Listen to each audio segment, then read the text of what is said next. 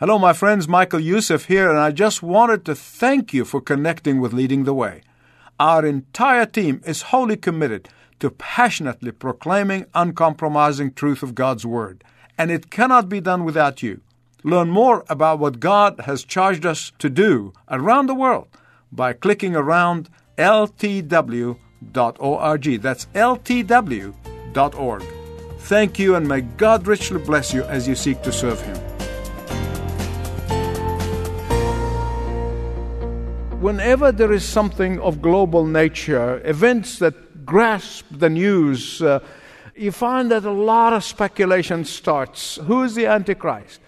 But those of us who have their faith anchored firmly in the Lord Jesus Christ know for certain several things. Here are several things that we know for absolute certainty. Number one, that this world, as we know it, one day is going to come to an end.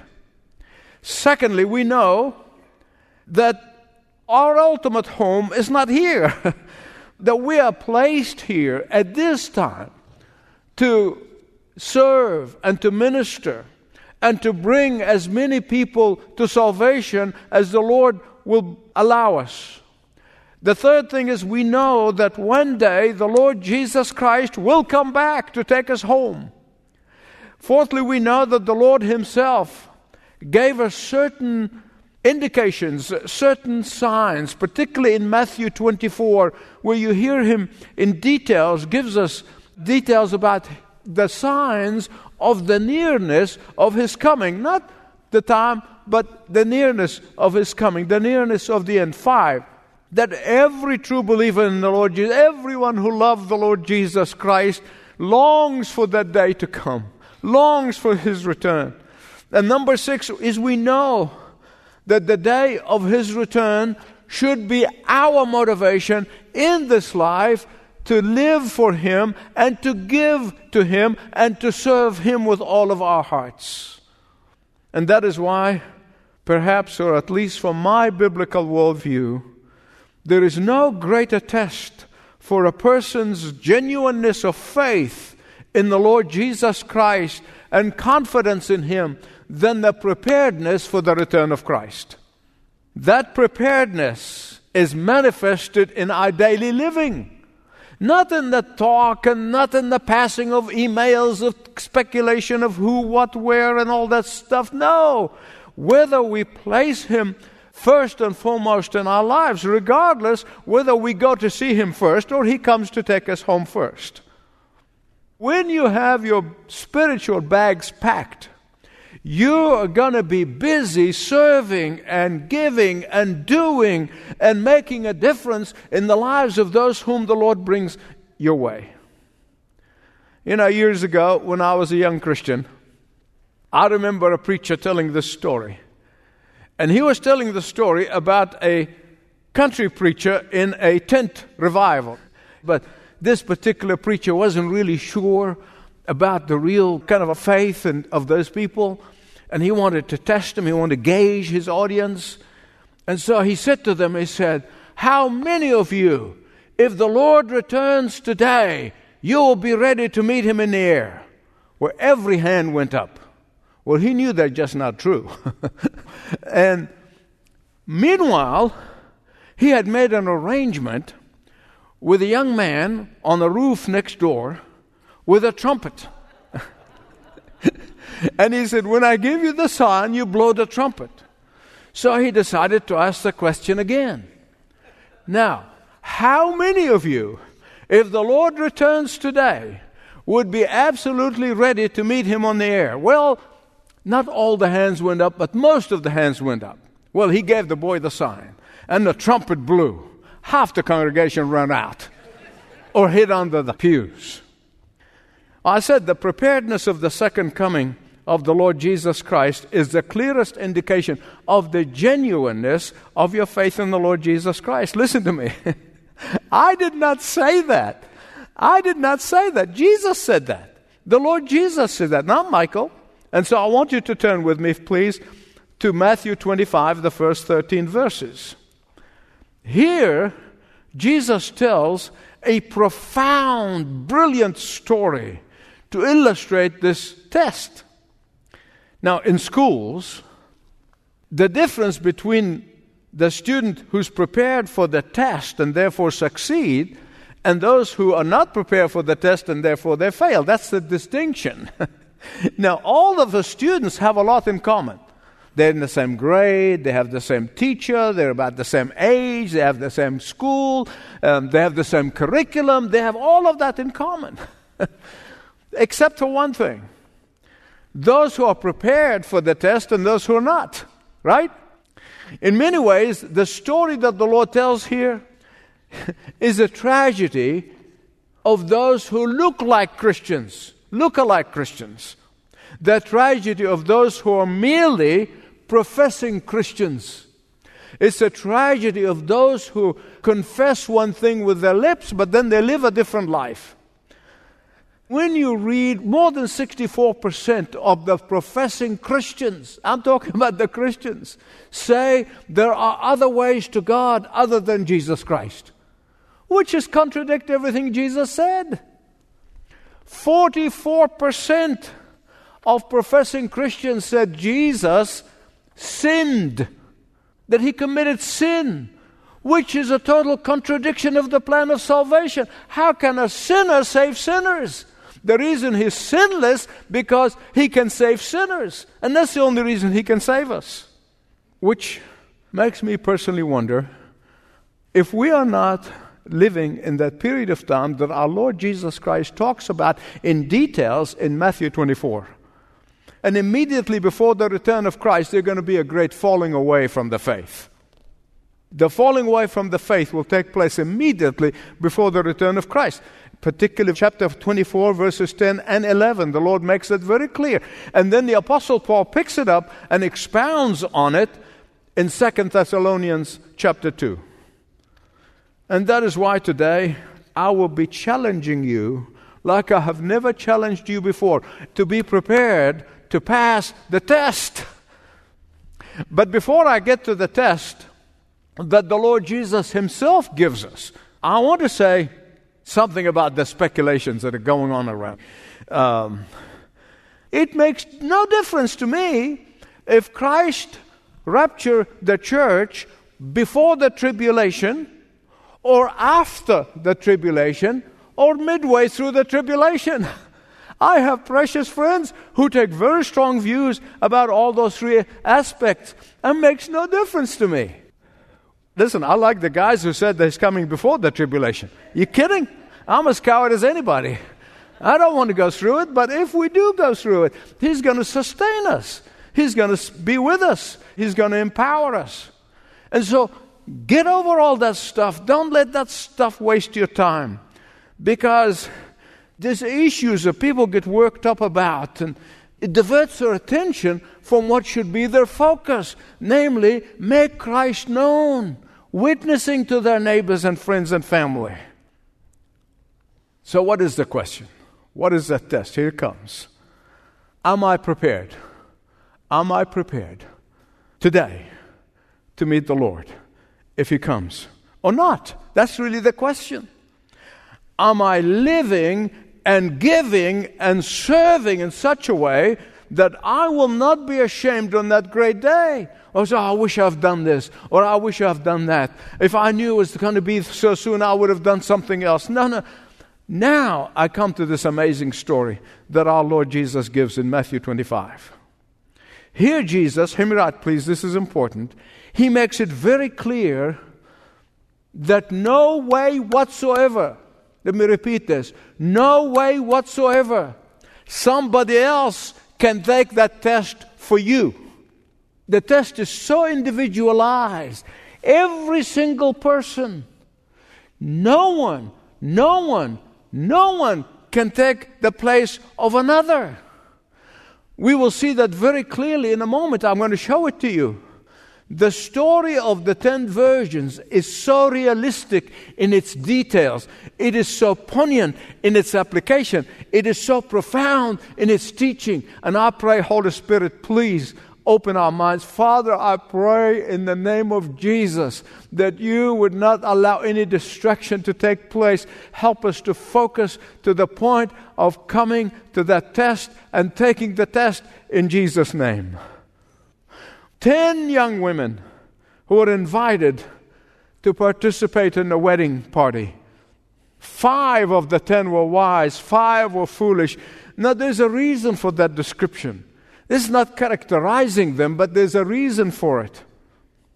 The 5 wise revealed their wisdom in living of their lives as if the bridegroom is coming today or tomorrow. They were totally prepared. They were ready in a moment's notice. They had oil in their lamps. But the foolish ones, on the other hand, they were totally unprepared. They got so distracted by other things in life. They neglected the most important thing in life, which is working while waiting for the bridegroom to come. Both the wise and the foolish, physically they went to sleep. We all sleep at night. Everybody sleeps at night. And suddenly the cry goes out. The bridegroom is coming. The bridegroom is here. And the wise women got up, put the oil in their lamp, and they were prepared and they were ready. The foolish ones said, oops, we don't have oil. We don't have oil. We have lamps, but not oil. We have religion, but no power. We have tradition, but not a new life. We have church membership, but not salvation. So they asked the wise women, give us your oil. Give us some of your oil. The wise women said, no, I'm sorry. We can't give it to you. Beloved, listen to me. Salvation is a personal experience. You cannot inherit it. You cannot buy it. You cannot earn it. You cannot give it to another. You can tell others about it, but you cannot give it to others. Each individual has enough oil just for themselves. And the foolish ones thought they could buy oil anytime. They could get it in the last minute. Well, they would just pray before they die and they'll make it. At this point, they come to realize there is such a thing as it is too late. It is too late. It's in the middle of the night. Stores are closed. It's illustrating that the time has passed. And so they cried to the bridegroom, open the door. And in verse 13 he said, I don't know you. Jesus said, keep watch, because you don't know the day or the hour, what moment I'm going to come back. Please put yourself in the place of the original hearers, the people who are hearing those words from the lips of Jesus at that time. Because in Israel at that time, in the Jewish tradition, a marriage has 3 stages. 3 stages. The first stage is when the parents of the groom and the parents of the bride get together, make an agreement. That's how it was back then. In fact, that's how it is in some cultures, even today. The second stage is the betrothal. The betrothal is more than just an engagement. It's binding. It's binding in every way. The only thing does not take place until you get to the third stage is the consummation of the marriage. When you have the festival, you have the feast. But it was binding. You remember Mary and Joseph? Mary was betrothed to Joseph. It was binding in every way, except there was no consummation of the marriage. What happens between the time the groom betrothed his bride and the time he comes to get her to attend the wedding feast, the festival, the celebration, is that he goes home and he builds an addition in his father's house. Because that's how it was. You bring your bride to your father, but you don't take her into your father's and parent's house, you build a special addition that is specially built for your bride. So he's building an addition for his bride. Now, the quality and the splendor of that addition, depending on how wealthy the father of the groom is. In the Middle East, the father of the groom cries at wedding because he pays for it. It's very different from ours. To this day, the groom's father pays for his son's wedding. And who could be richer than our Heavenly Father? Who could be richer than the Father of our Lord Jesus Christ? And that is why Jesus said, I go to the Father and I prepare a place for you. He's building that addition for every one of his children. You see, when that addition is ready, the groom will march toward the bride's house. And in that street, in that celebration, as the parade takes place from the groom's father's house to the bride's house, and the dancing in the street, and music, and shouting, the groom is coming, and everybody in town will get up and they'll look out the windows and out of the balconies, because this parade is celebration of the groom going to fetch his bride to come and join him in the festival and in the celebration. In fact, the shouting, the groom is coming, gets louder in volume and intensity as the groom gets closer to the bride's house. And when he fetches his bride, the same parade takes place even with more intensity, music and dancing and celebration, and he takes her and processes all the way to the groom's father's house. Now, beloved, Jesus is telling us in this story, he's letting us know that in his first coming, he invited whomsoever to come and be part of his bride. In his first coming, he betrothed all those who have truly accepted his invitation. In his first coming, he issued the invitation, but only betrothed those who come to love him with all of their hearts and put their whole faith in him. And he betroths them. He betroths all of those who are in love with Jesus. But then, there are other group of people whom I like the bridegroom, whom I admire the bridegroom, but never surrender to the bridegroom. Those who have joined a local church but never joined the church of Jesus Christ. Those who might be wearing clerical vestments and clerical garb, but they do not have the robe of righteousness that are absolutely necessary for you to go to heaven. Those who have attended church on occasions and never been born again. Those who have warm and fuzzy feeling toward Jesus around the time of Christmas, but Jesus was never born inside of them. Those who go through the motion of Christianity, but they live their lives for themselves. Those who have not lived for that great day in mind. These are the foolish ones. Listen to me. These foolish ones are not the atheists. They're not the agnostics. They're not the anti-Christians. They are not the pagans. No. These were in the church. Remember I told you about the students who all have these things in common, that the only thing that's going to ferret them out is the test. They have the same teacher, the same curriculum, the same school, the same everything. The point of separation is the preparedness for the test. In fact, if you look closely, you're going to discover there are 7 things in common between the wise and the foolish. 7 things. I'll give them to you very quickly. Both groups were invited. Both heard the invitation. Both responded probably positive to the invitation. Both groups were part of the visible church. Both had affection toward the bridegroom. Both groups confessed Jesus with their lips.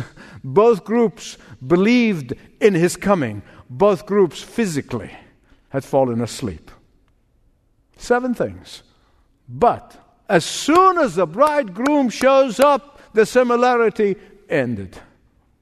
Both groups went to church. Both groups claimed to be Christians. Both groups claimed to believe. Both groups all said the right things. Both had warm feelings toward Jesus. But they were not born again. The oil here is the symbol of the inner change that has taken place in the life of a true believer.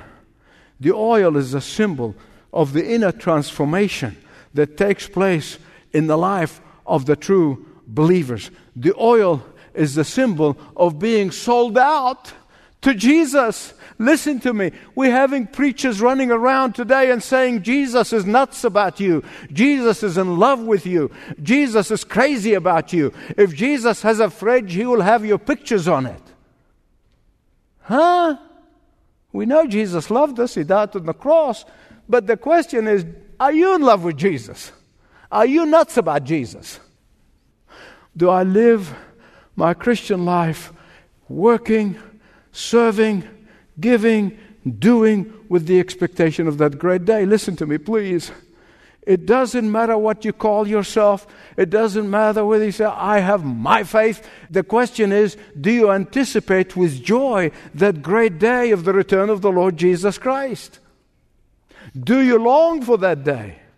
Do you give and serve in anticipation of that day? I'm not asking you if you have a religious experience. I'm not asking about religion. I'm not asking if you belong to a denomination or a certain church. No. The question is, are you born again? The question is your life lived in Christ? The question is, do you love to see Jesus? The question is, do your non-Christian friends think that you are nuts about Jesus? That's really what matters. Somebody may ask, well, Michael, how can I be sure that I'm not like these foolish women at the coming of the bridegroom? I'm glad you asked. Jesus has the answer. And He gives us a self-administered test. And nobody can give it to you. The pastor cannot give it to you. Sunday school teacher cannot give it to you. Your family cannot give it to you. It's a self-administered test. And here's the self-administered test. Do I serve out of sense of duty or out of sense of my love for Jesus? Do I long for His appearing, or that thought troubles me a little bit? Do I give of myself because it is expected of me, or do I sacrificially and joyfully and hilariously give out of gratitude for my salvation? Do I have a desire to tell others about Him so they too can escape that great day? Do I tell them about the invitation that He is offering them and the gift of eternal life and the forgiveness of sins? Do I use my Christianity for self-serving or for self-giving? Just like a torch without the fuel is worthless, so is a professing Christian without the transformation in his or her heart. In the case of the wise young women, their outward profession was substantiated by their inward possession. On another occasion, Jesus told a story about a wedding crasher. He crashed a wedding. He did not wear the wedding gown that was handed to all the invitees so they know they were invited to that wedding. He decided to go in his civilian clothes. He's going to make it in his own strength. He's going to make it that because he thinks he's good. He's going to make it because he gave a few dollars here and there. He's going to make it in his own steam, not on the blood of Jesus Christ. Jesus said that person was thrown into the outer darkness. And that's exactly what was said of these foolish women. Jesus is telling us that salvation cannot be borrowed. Salvation cannot be shared. Salvation cannot be inherited. Salvation cannot be given. You can invite person to it, but you cannot give it to somebody else. Your father and mother cannot give it to you. Your son and daughter cannot give it to you. Your Christian friends cannot give it to you. Nobody can give it to you. You have to individually receive it as you respond to His invitation. Accepting that invitation by coming in humility and brokenness thanking Him for paying the prices and the wages of your sin on that cross. Secondly, Jesus is teaching us that it is a lie. Listen to me, please. Listen, I'm getting closer in. This is important. It is an absolute lie that is repeated in the media every couple of minutes. It is a lie to think that in the last day, God is going to let everybody in. No. And a million no's. Jesus is saying here, there is such thing as too late. Too late. It's not too late now. As long as you have breath, it's not too late. But when that time comes, it's too late. A student might get away with cramming for exam, but it is an absolute gamble with your eternity to wait. Because when the door is shut, these foolish ones tried to borrow salvation, couldn't. Tried to buy salvation, they couldn't. And that's why the Bible says, the time is now. The hour is now. Don't put it off. I'm going to conclude by telling you this fable. This fable said Satan was meeting with his apprentice demons. He was training them. It was a training program. And he asked them the question, how can you stop people from believing? One apprentice demon said, I tell them there is no God. He said, that's stupid, that's foolish. Even the atheist, deep down in his heart, when he's all alone, he knows there is God. Nobody can look at creation without concluding that there is a God. Another apprentice demon, he said, well, I tell them there is no hell and there is no heaven. He said, that's another foolish answer. Because people deep down, when they're all alone, they know there is a heaven and there is a hell. No matter how much they give you a smoke screen. And then a more experienced demon said to Satan, the way I do it is I tell them, not now. Not now. You will always have time to repent and turn to the Lord. Not now. And Satan said, that's the answer. That's the right answer. Go and ruin as many lives as you can. Now, my beloved friends, I don't know about you. I think you can tell from my reaction that I grieve for anybody who's putting it off. The worst thing you can do is say, there is time. There is time. That's what Satan wants you to believe. There's time. Now, in case you're thinking that I'm suggesting that the believers ought to put on white robes and head for the mountains, wait for Jesus, that is the most unbiblical thing you can do. That's not what I'm saying at all. In fact, those who are waiting for Jesus, they work the hardest for Jesus. When Jesus said, occupy till I come, He said, work hard until I come. Not head for the mountains. When people asked C.S. Lewis about people who are so heavenly minded that are of no earthly good, he said, let me tell you something. History will prove again and again that only those who made the difference on earth are the ones who are heavenly minded. And I'm reminded of a man by the name of Lord Shaftesbury. Lord Shaftesbury established many reforms, in fact, more reforms than Wilberforce, who freed the slaves. He helped he lifted so many poor out of poverty, thousands of people. He supported many missionary endeavors. His life was a life of giving and serving and doing. Lord Shaftesbury said the following, listen carefully, I'm about to close. He said, I don't think that in the last 40 years I've ever lived one conscious hour that was not influenced by the thought of the return of Christ. That is the mindset of the wise people, the wise person. Will you be wise? And come to Him today. Don't put it off. Pray with me, please.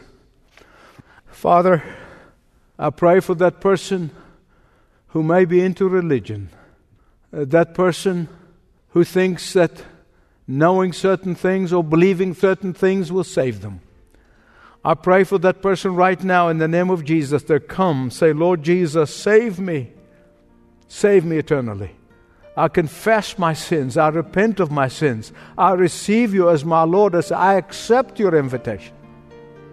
And Father, for those of us who have known you for many years and walked with you for many years and experienced your unbelievable faithfulness for many years, keep on lighting the lamp of our lives so we can be burning for Jesus. And when He comes, He will find the oil in the lamp, and the lamp is lit. For we pray this in Jesus' name. Amen.